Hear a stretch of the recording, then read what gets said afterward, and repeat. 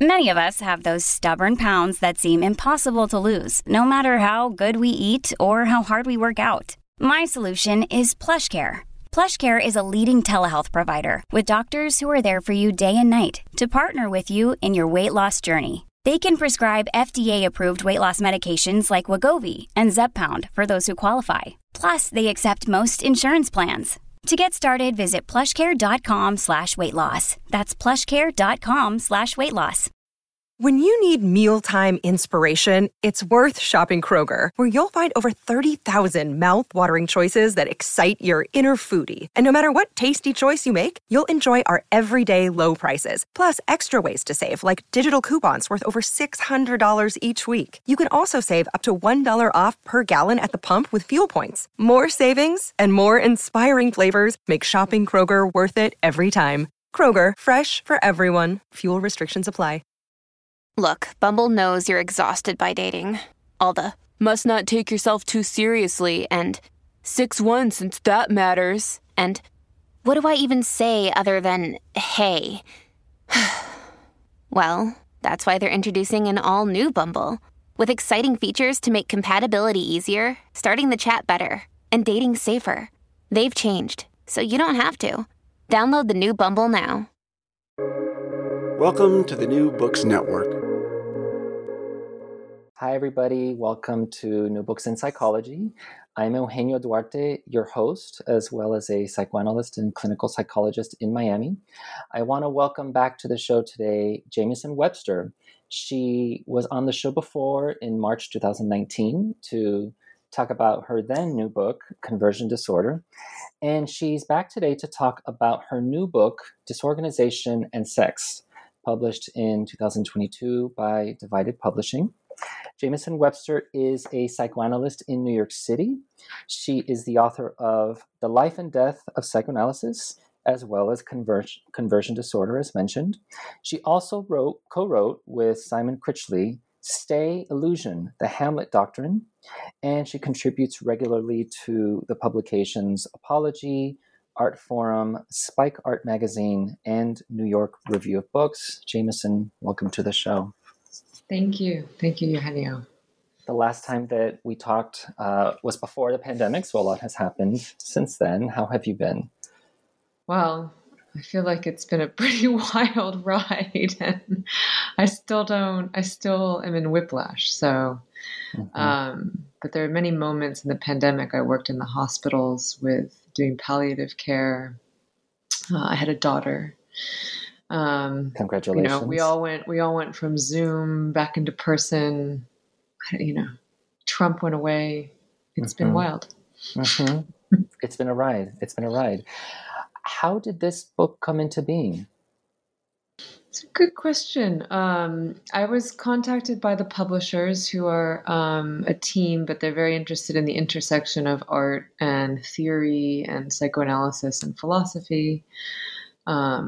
And they said, do you have anything, or do you want to publish? And I said, well, there's a lot that's around that isn't published as a book. There's a lot of things online or talks that have been given. Do you want to take a look at them? And they did a deep dive through all my stuff and kind of came up with this pitch that this could be a book, that it could be a collection of kind of more public-facing articles at the same time, without compromising whatever psychoanalysis theory, and trying to present that to a broader audience. How does it feel for you to see all of your work in a book like this?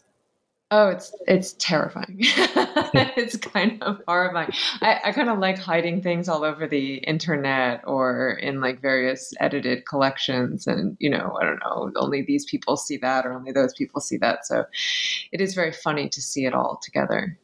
And some of the articles are very old. I mean, some of them go back to 2011, I think, is the first chapter, is the oldest article. So it's, but there was something really nice to making friends with the skeletons in the closet. So I have to say that was, that did something for me. What do you think it did for you? It made me less afraid. And there's something, I don't know if this is just me as a writer, but when I'm done with something, I don't look back at it very much. And it has a moment in which it lives, with me, and then it goes public, and then I will take care of it for a little while, and then I don't want to ever see it again. And sometimes little flashes of these things come across my screen, and you have that reaction, like when you hear your own voice on an audio recording, that you're sort of horrified. Mm-hmm. And I found that going back to these pieces, and I re-edited and rewrote a lot of them, and seeing all this continuity, that I could have continuity, is sort of surprising, because I feel like 1,000 different people. So that there's one thinking person here who seems to be still in contact with herself 12 years ago is sort of wild to me. I'm glad that you had that experience. Why is the book called Disorganization and Sex? So this was a theme that they pulled out, and I was like, and I was like, that's a strange title. And I've really come to love it. And it started with that first article, The Disorganizing Force of Desire, that wasn't the title, but it became very clear to me why they took the title and why they took that theme from that article, and then saw it as a through line through, in a lot of the articles. And the idea is fundamentally, and I listened to your interview with Tim Dean and Oliver on the hatred of sex, and so both of us are kind of sniffing around the same territory. It's a very psychoanalytic ground with respect to the fact that what psychoanalysis posits with respect to the sexual life, sexual history, is that it's always there as a disruptive force within one's life. And that this disruptive force is actually quite important. I mean, it bugs us, and we all want it to be quiet and go away, or like kind of live more seamlessly, streamlined with our lives. But it's never going to do that. And it's also what keeps open the possibilities of the future. So the first article was actually called On a Question of the Future of Psychoanalysis, and then asked this question about how psychoanalysis thinks about the future. But in fact, it's an article about desire.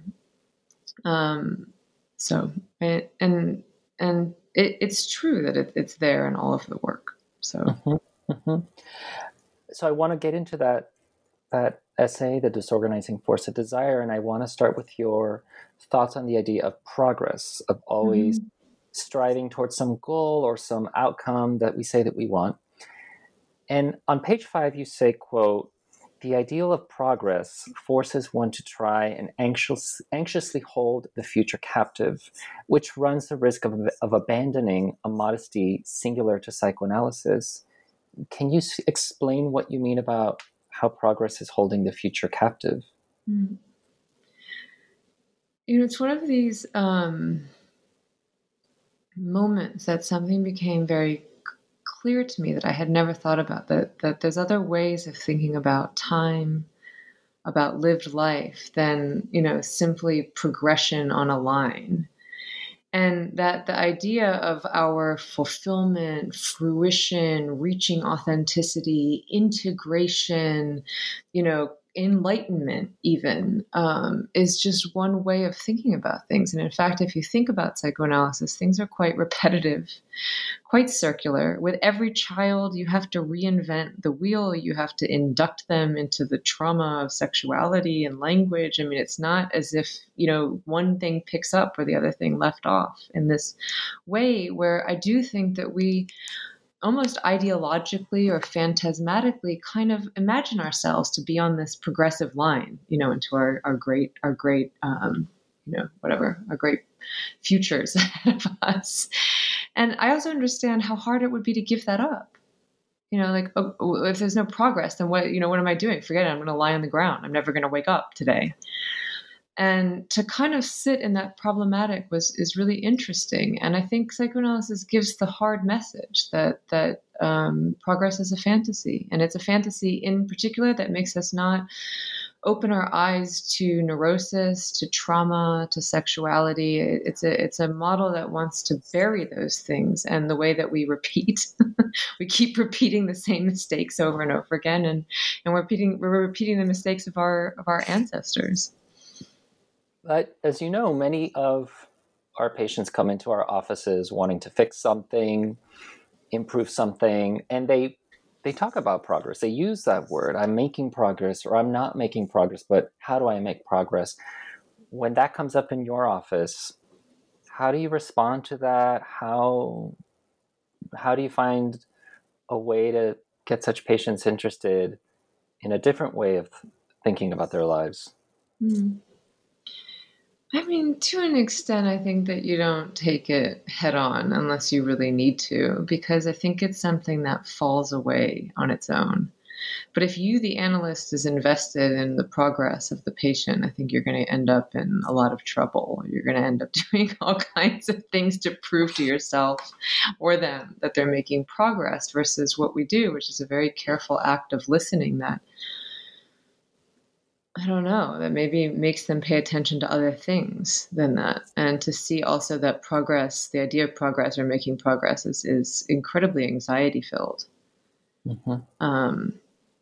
And so we had, well, am I okay? Am I doing right? Am I, it's in a way, there's a real appeal to somebody to authorize one's existence. And there's, according to this psychoanalyst, no such person, no such thing.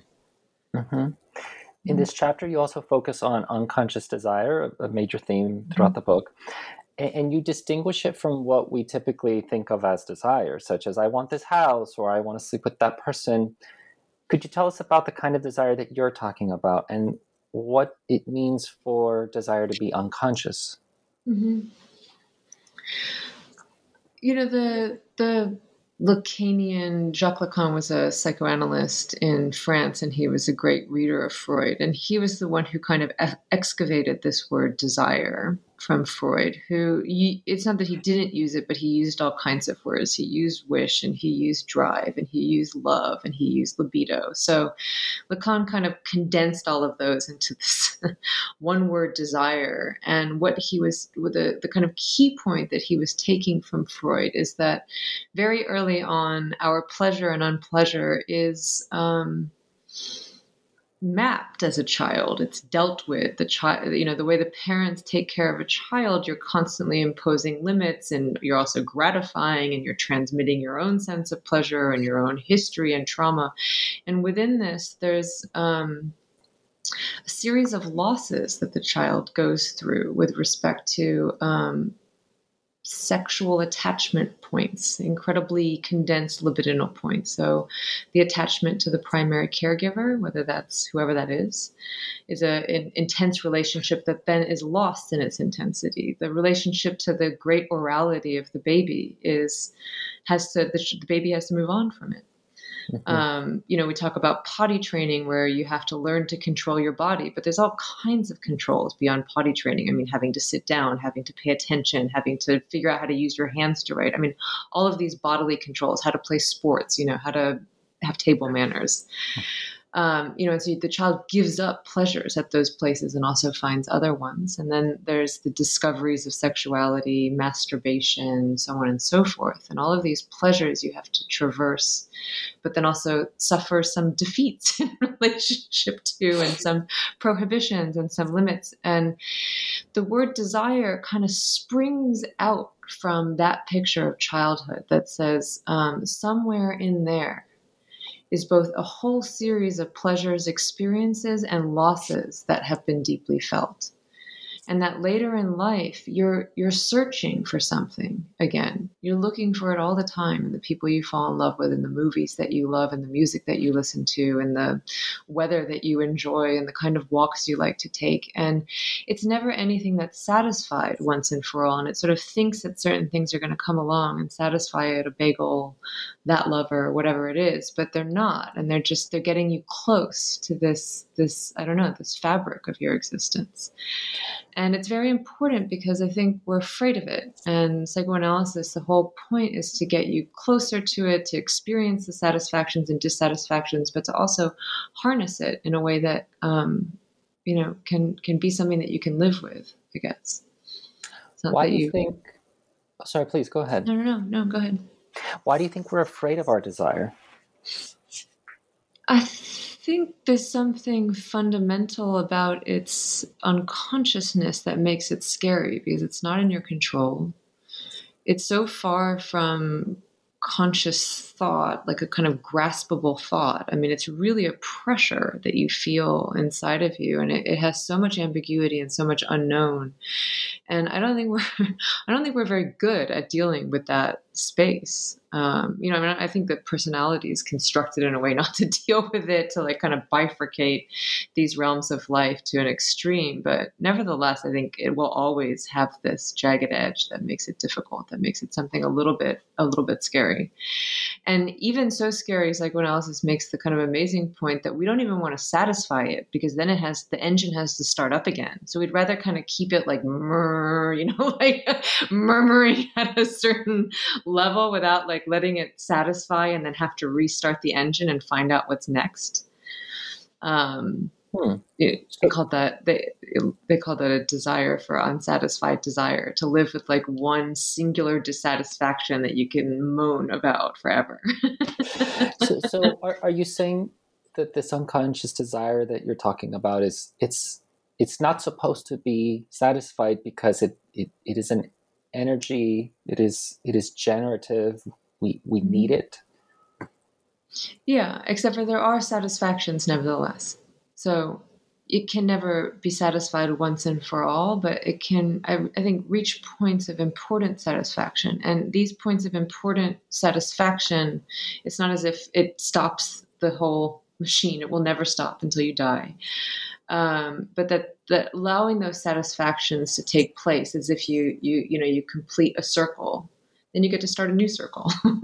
Still the same damn circle, but at least it's a new one. It's not that you were stuck on the one from 5 years ago or whatever it is. And I think that's important. I think that's really important.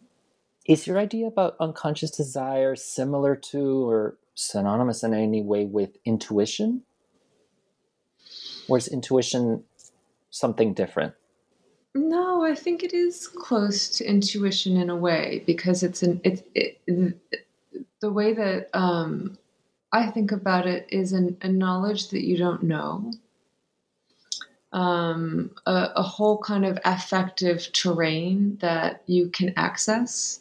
That almost it leads you rather than you leading it. And intuition, certainly when certain people talk about it, has that quality. And you also hear about it if you work with artists. I mean, I'm a writer, maybe that's its own kind of art, but I work a lot with artists or people in the creative industries, and they know what it means to access that space and start to move within it when they're painting or when they're making music or whatever it would be. I want to talk about another essay in the book titled "On the Ongoing Realities of Sexual Abuse." It's a different topic. Obviously, it's something that brings a lot of people into our offices. In your opinion, what are some of the most devastating effects of sexual abuse on a person? I mean, one of the most devastating effects of abuse on a person is that, precisely in terms of what we're talking about with respect to desire, I think it can kill desire almost completely. Because you don't want, in order to access desire, you have to be able to access all of those most intimate experiences. And when there's such violence, which sexual abuse is, on the level of one's bodily integrity, one's sense of intimacy, one's sense of trust around those things, then it becomes very hard to desire. Furthermore, I think guilt. I think the most devastating thing is that in the end, I think one of the things you hear from people who are sexually abused, is that they feel guilty for the abuse that was done to them, as if they can't even experience the full repudiation of the violence, as if they take some of it upon their own shoulders and live with it and live constrained by that guilt.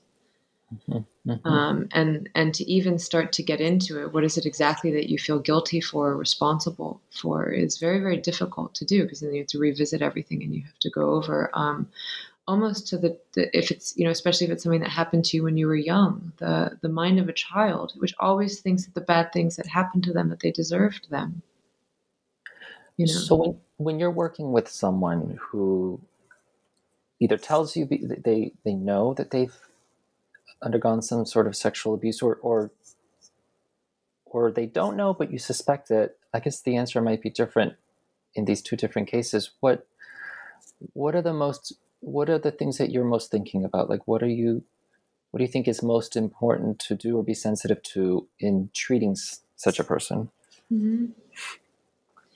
I mean, for me, it's the space for them to speak about it, and speak about it and speak about it and speak about it as much as possible, and to be a guide and a companion as they do that.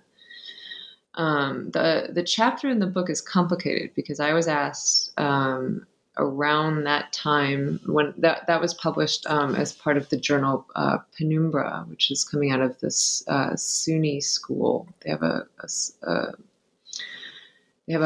I think a master's and a doctorate level program in psychoanalytic studies, and they were putting together this journal to talk about the question of sexual abuse in psychoanalysis. And I had written an article for Me Too, like pro Me Too and the whole question of Me Too, and all these people who were speaking out about the varieties of experiences of sexuality that they found damaging and part of the lives of women, in the United States. I know it went all over the world, but it really started here. But then they wanted me to write clinically about the place where this becomes a problem. And I was like, God, that's so tough. Thanks, guys. Sorry, the part where what becomes a problem? Where, at what point does the question of the validating of the question of sexual abuse, how is that a problem, psychoanalytically speaking? And it is. There's a difficulty, which is that you have to make room for all possibilities within the field of sexual abuse. That it happened, did it happen? How did it happen? What happened? And not jump too quickly on this was abuse, this was terrible. That all of the guilt, as I just said, that to allow that time to elaborate itself, because it's going to come up with well, maybe it wasn't abused, maybe I asked for it, all of the kinds of complicated feelings. And the analyst has to sit on their hands. And, they said, well, how could you write about this clinically? And I said, well, I could write about some really difficult cases where I was put in the position of having to confirm the reality of a sexual abuse asked by a client to do so. And I had to not. And I didn't, that was not a happy position for me, but it was one that I felt was incredibly important. And then to try to articulate why that's important, psychoanalytically speaking. So that's where that article kind of came from. And you talk about it in the chapter, and you talk about some of your experiences working with people who've experienced sexual abuse and then have demanded what you said, that you recognize them as having been abused and that you've refused to do so, and the patient's been quite angry. Can you explain why you have refused this demand and why you think it's important? Mm-hmm. I think in the cases that I brought up, importantly, the demand was deep into the treatment. So I had spent a lot of time with the clients. One was in particular an Analysan, so she'd been coming 5 days a week for years. And so the question as an analyst is, why are you asking for this now?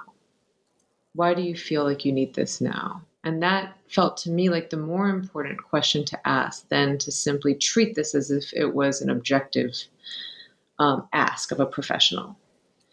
I think if this was asked in the very early days, I would have handled it much differently. It wouldn't have been flat out refusal. It would have been a lot of investigation of the abuse and let's talk about this. Tell me about the abuse. Not tell me about the whole story. Let's get into it. And to see if that demand, can you tell me if I was abused for certain? Will you be the authority who comes in and validates this for me? I would have seen what happened in the process of beginning to speak about this. With these clients, they had spoken about it for many, many years in very important ways. And then suddenly there is this demand. But I do think the way in which you encounter it in an analysis makes you think about what the demand could be in any given situation clinically, which was, I think the person wanting to close something down, just to one and done. Could you please tell me this? let's just, let's get it on the table. Let's say this was a horrible thing that should happen. And then let's close it down.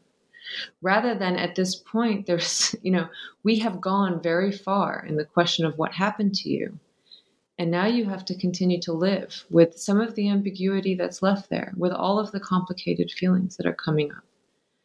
And I think with recommencing her desire life, her sexual life in a new way, still having this history and still having this history open. And that, I think, was the hardest thing for the client.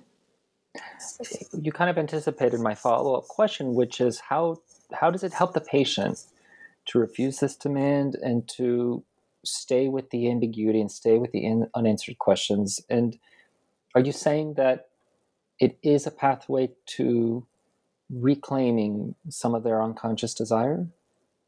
I do. I think so. I think reclaiming it without having to imagine that you can only do so by tying up all of the ribbons on the box, shutting the lid, sorting out what's good and what's bad, making sure that you're on the side of the good, and then being like, okay, now I will move into this new territory of trusting someone, of starting a life with them, of not imagining that they're going to abuse me again, of figuring out, and I think that there was a real palpable demand from the patient that her life, that I be the force that makes her life, organized in this fashion, to use the title of the book, rather than live with the disorganization that was there, and that we had, accept maybe that we had done the most that we could up until that point. This also brings up another topic that you address in the chapter about truth, and I want to read an excerpt in which you share your thoughts on the concept of truth. On page 159, you write, quote, "Truth is not in my hands, nor even is it in the patient's hands from a psychoanalytic perspective. It is on the side of the act of speaking and on the side of the unconscious, which only appears here and there, never in a full way," end quote. Can you say what you mean here? Yeah, no, that's, thank you for reading that to me. That's so nice. It's one of those moments when I can be like, oh, I like my own voice. No, it's very important that the analyst isn't the one who we don't believe that we're judges or God who can, we don't even believe that that's possible, that one can say good, bad, true, false. We want that. We all want that. We've wanted that as long as we've been alive, that someone could just do this for us. And we have to be very careful that we don't become gurus and that we don't become authorities in that manner of speaking. And that the truths that appear, that are never full, but that impact you in analysis, that we get access to those, that we recognize them, that they appear. They leave all kinds of questions still in their wake, but you do touch some truth. And you have to accept that this is as much as one gets, and one still has to wait for the next time that one can have that encounter again. It is part of the process. Mm-hmm. I want to move to a different essay in the book entitled Useless Organs. And in this chapter, of course, you reference the work of Paul B. Preciado and his thoughts about the kind of transformation that psychoanalysis has to undergo in order to keep up with the shifting paradigms in the world at large, with a particular emphasis on the place of the body in a field that has largely been all about words. Can you explain to us his critique of psychoanalysis and what you think of it? Mm-hmm.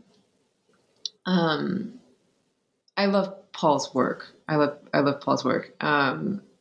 But it's funny because Paul doesn't love our work. So that's a little bit of the play. Yeah, that's how it works. And I don't think I say that's all right. That's cool. You don't have to like all of us. But Paul's funny because he has an ambivalent, I think, or he has a funny relationship to psychoanalysis because he uses it tremendously. And Freud, I think, in the first book, Testo Junkie, is really his model because, the whole question for Paul and Paul's question about trans is, really to, on the level of the body, on a cellular level, push ourselves as far as possible. And he himself says, in the direction of encountering a desire that you can own as yours. All the mourning, all the chaos, all the process of dismantling your gender, dismantling the way that, we have been taught to enjoy, love, think, move, like undo all of it. Do everything you can, test every possibility on yourself to get a desire that feels authentic to you. And he sees his process of transitioning from a woman to a man. He used to be Beatrice Preciado, and then he became Paul Preciado, as this process. But it's interesting because in the background of this, and he says this is a project that is fighting colonialism. This is a project that's fighting totalitarianism. Having grown up in Spain, this is a project that's fighting racism, misogyny, all of it. Right? I mean, if we really want to get out from under this, we have to start with ourselves in this dismantling.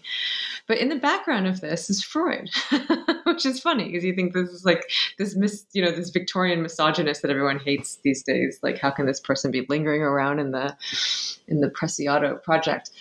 But he respects the fact that Freud did something to himself. Analyzed himself, took cocaine, cut up eels, pushed himself, pushed his colleagues, pushed the norms of the time, got interested in all forms of sexuality, bestiality, necrophilia, like you name it, and really pushed his thinking. And the question of pleasure, the question of the pleasure principle, what's possible, that this was always at the forefront of Freud's mind. And even the idea that this guy smoked cigars until his, mouth was falling apart with 30 prostheses, and then, took a fatal dose of morphine at the end, despite not wanting to take morphine the whole time because he wanted to think.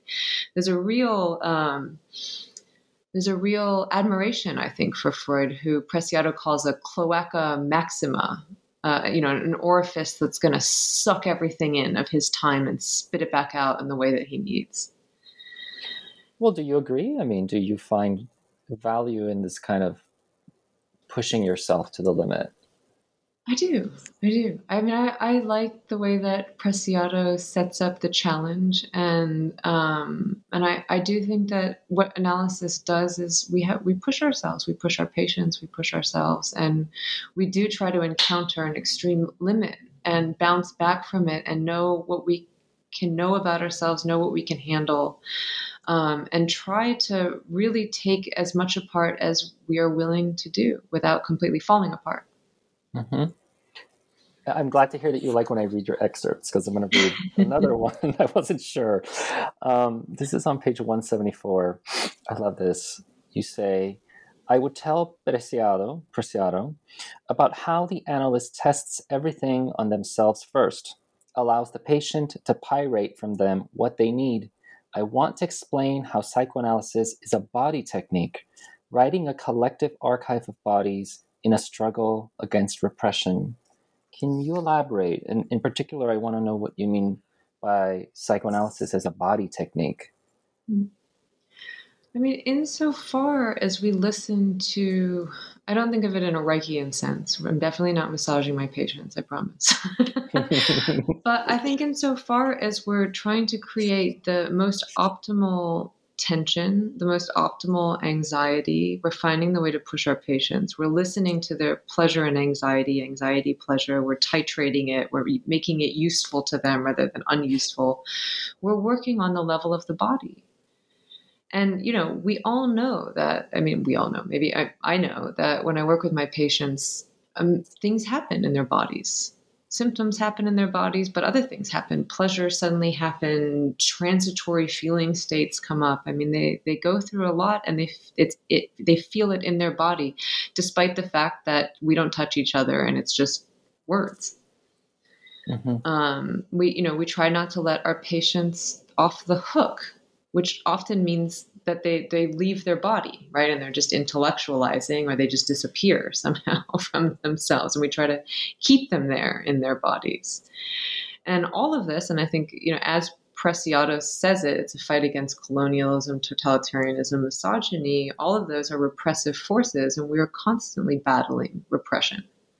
We're battling the patient's defenses. We're battling what they have repressed. We're battling the forces that always want to throw everything under. And the political person in me, I don't know that I love making this leap, but this Julia Kristeva did it. She said that what we do as analysts is ethical because in helping people be less repressed, we're helping society at large be less repressed. And I think that that's true. I want to talk about crisis because at one point you say, and tell me if I'm misreading you, mm-hmm. that we all eventually must accept living in constant crisis. And you talk about how some of the patients you've treated already seem to be living this way. Mm-hmm. Can you talk about these kinds of patients and what they teach you and what you mean about living in crisis? Yeah, it's Preciado works a lot with the philosopher Agamben because Agamben is a Foucauldian. I think Foucault is very important to Preciado, and Agamben kind of took this idea that we are living in constant crisis. The modern world is a world of crisis. With our ideal of progress and organization, we keep thinking we're going to get out of it. Like we're gonna shape up at some point. If the last 4 years of the pandemic has taught any of us anything after the boom years or whatever, it's like, this is a dream. So we were living in a dream. And, we have to kind of understand that we're living in crisis. And some people, I think, are more in touch with this, either because they don't have the privilege to pretend that they're not living in crisis, or just because they don't have the blinders on, and they come in and you say, hey, it's going to be all right. And they're like, fuck you. And that's very important, and I think it's very important that the analyst not say, okay, well, this person's traumatized and let's get them to the place where they finally stop saying, it's a nightmare out there, but we stay with them in that and we recognize it ourselves. And the question isn't to believe that there's an outside, but believe that there's a way to live inside of it that they haven't yet found. So you think it's to hope for a time when we won't be in crisis, either on the societal level or on the individual level. You think that's a misguided hope, that's not something we should be hoping or striving for? I do. I think if anything in the world has shown me, it's really misguided. And beyond that, one of the truths of analysis is that because of desire, because of sexuality, because of the libido, there's always a crisis around the corner because things shift in our bodies and in our life as we go along. So, you have the crisis, all the little crises of childhood. But then you have the crisis of adolescence, and you have the crisis of the early 20s, and you have a midlife crisis, and you have an aging crisis. Like, this is not going to stop. And then if you have families, they're going through their process of a series of crises. Mm-hmm, mm-hmm. And I think we do want, like, the obsessional organizing side of us that wants to stop desire and its crisis, just wants to kill this off. And that is a very violent part of ourselves. It's also the violence that's mirrored in society that wants to get rid of the disruptors, get rid of the people who are challenging to authority, get rid of the sexual deviants, get rid of all of the things that are messy. I want to go back to what you just said about silencing desire and its crises. Are you linking these two? Are you saying that we live in crisis not because just the world is a mess, but because there's something about unconscious desire itself that needs crisis or is crisis? Yeah, that's disorganizing, that's disruptive, that's disorderly. And instead of trying to order it or silence it or package it or streamline it, we're trying to make room for it and to expect its crises and to know how to meet them and to allow them to be there. I think that's the hope. And Freud puts it in a very particular way in Civilization and Its Discontents. He says that the biggest problem for him is that we believe that there's one way to do things. there's many people who believe that there's a one right way to do things. And he hopes in the future that we will be able to accommodate the real heterogeneity of life. There's just total diversity of ways of doing things. And I, even myself, after all this time writing about these things, I'm so surprised at how intolerant I can be at certain moments. And I think we all have to be surprised by this. Why are they doing that way? And you want to wipe this person off the planet. Or why is my life not working out a certain way? Right. Or why is a certain thing not working out a certain way? We're almost out of time. I want to first tell you that despite all this talk about crises, I somehow feel very reassured and calmed by the things that you're saying. So thank you. Before we go, what are you working on now? What have you got coming up next? Well, I have a piece on adolescence coming out in the New York Times. They just did a new series on mental health that I think is really awesome. It's about, why are we always blaming people for their mental health issues? And let's think of this on a broader scale. So I wrote about adolescence and how adolescence is awesome, and we should learn to listen to adolescence more, because it's the moment of the total disorganization of everything, the sexual disorganization of everything.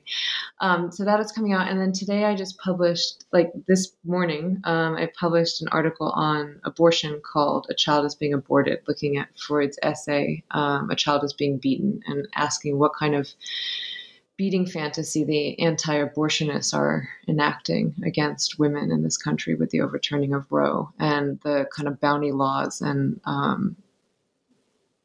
fetal personhood rules that are really going to hurt people. If people want to follow your work or follow you, are you on social media? And if so, how do they find you? I'm on Instagram. I put things on there that I publish so they can find me. What is your handle? It's Jamison Webster. Okay, perfect. Jamison, it's always a pleasure to talk to you. I want to remind my guests, I've been talking to Jamison Webster, and her new book is entitled Disorganization and Sex. Thank you. Thank you. Thank you so much.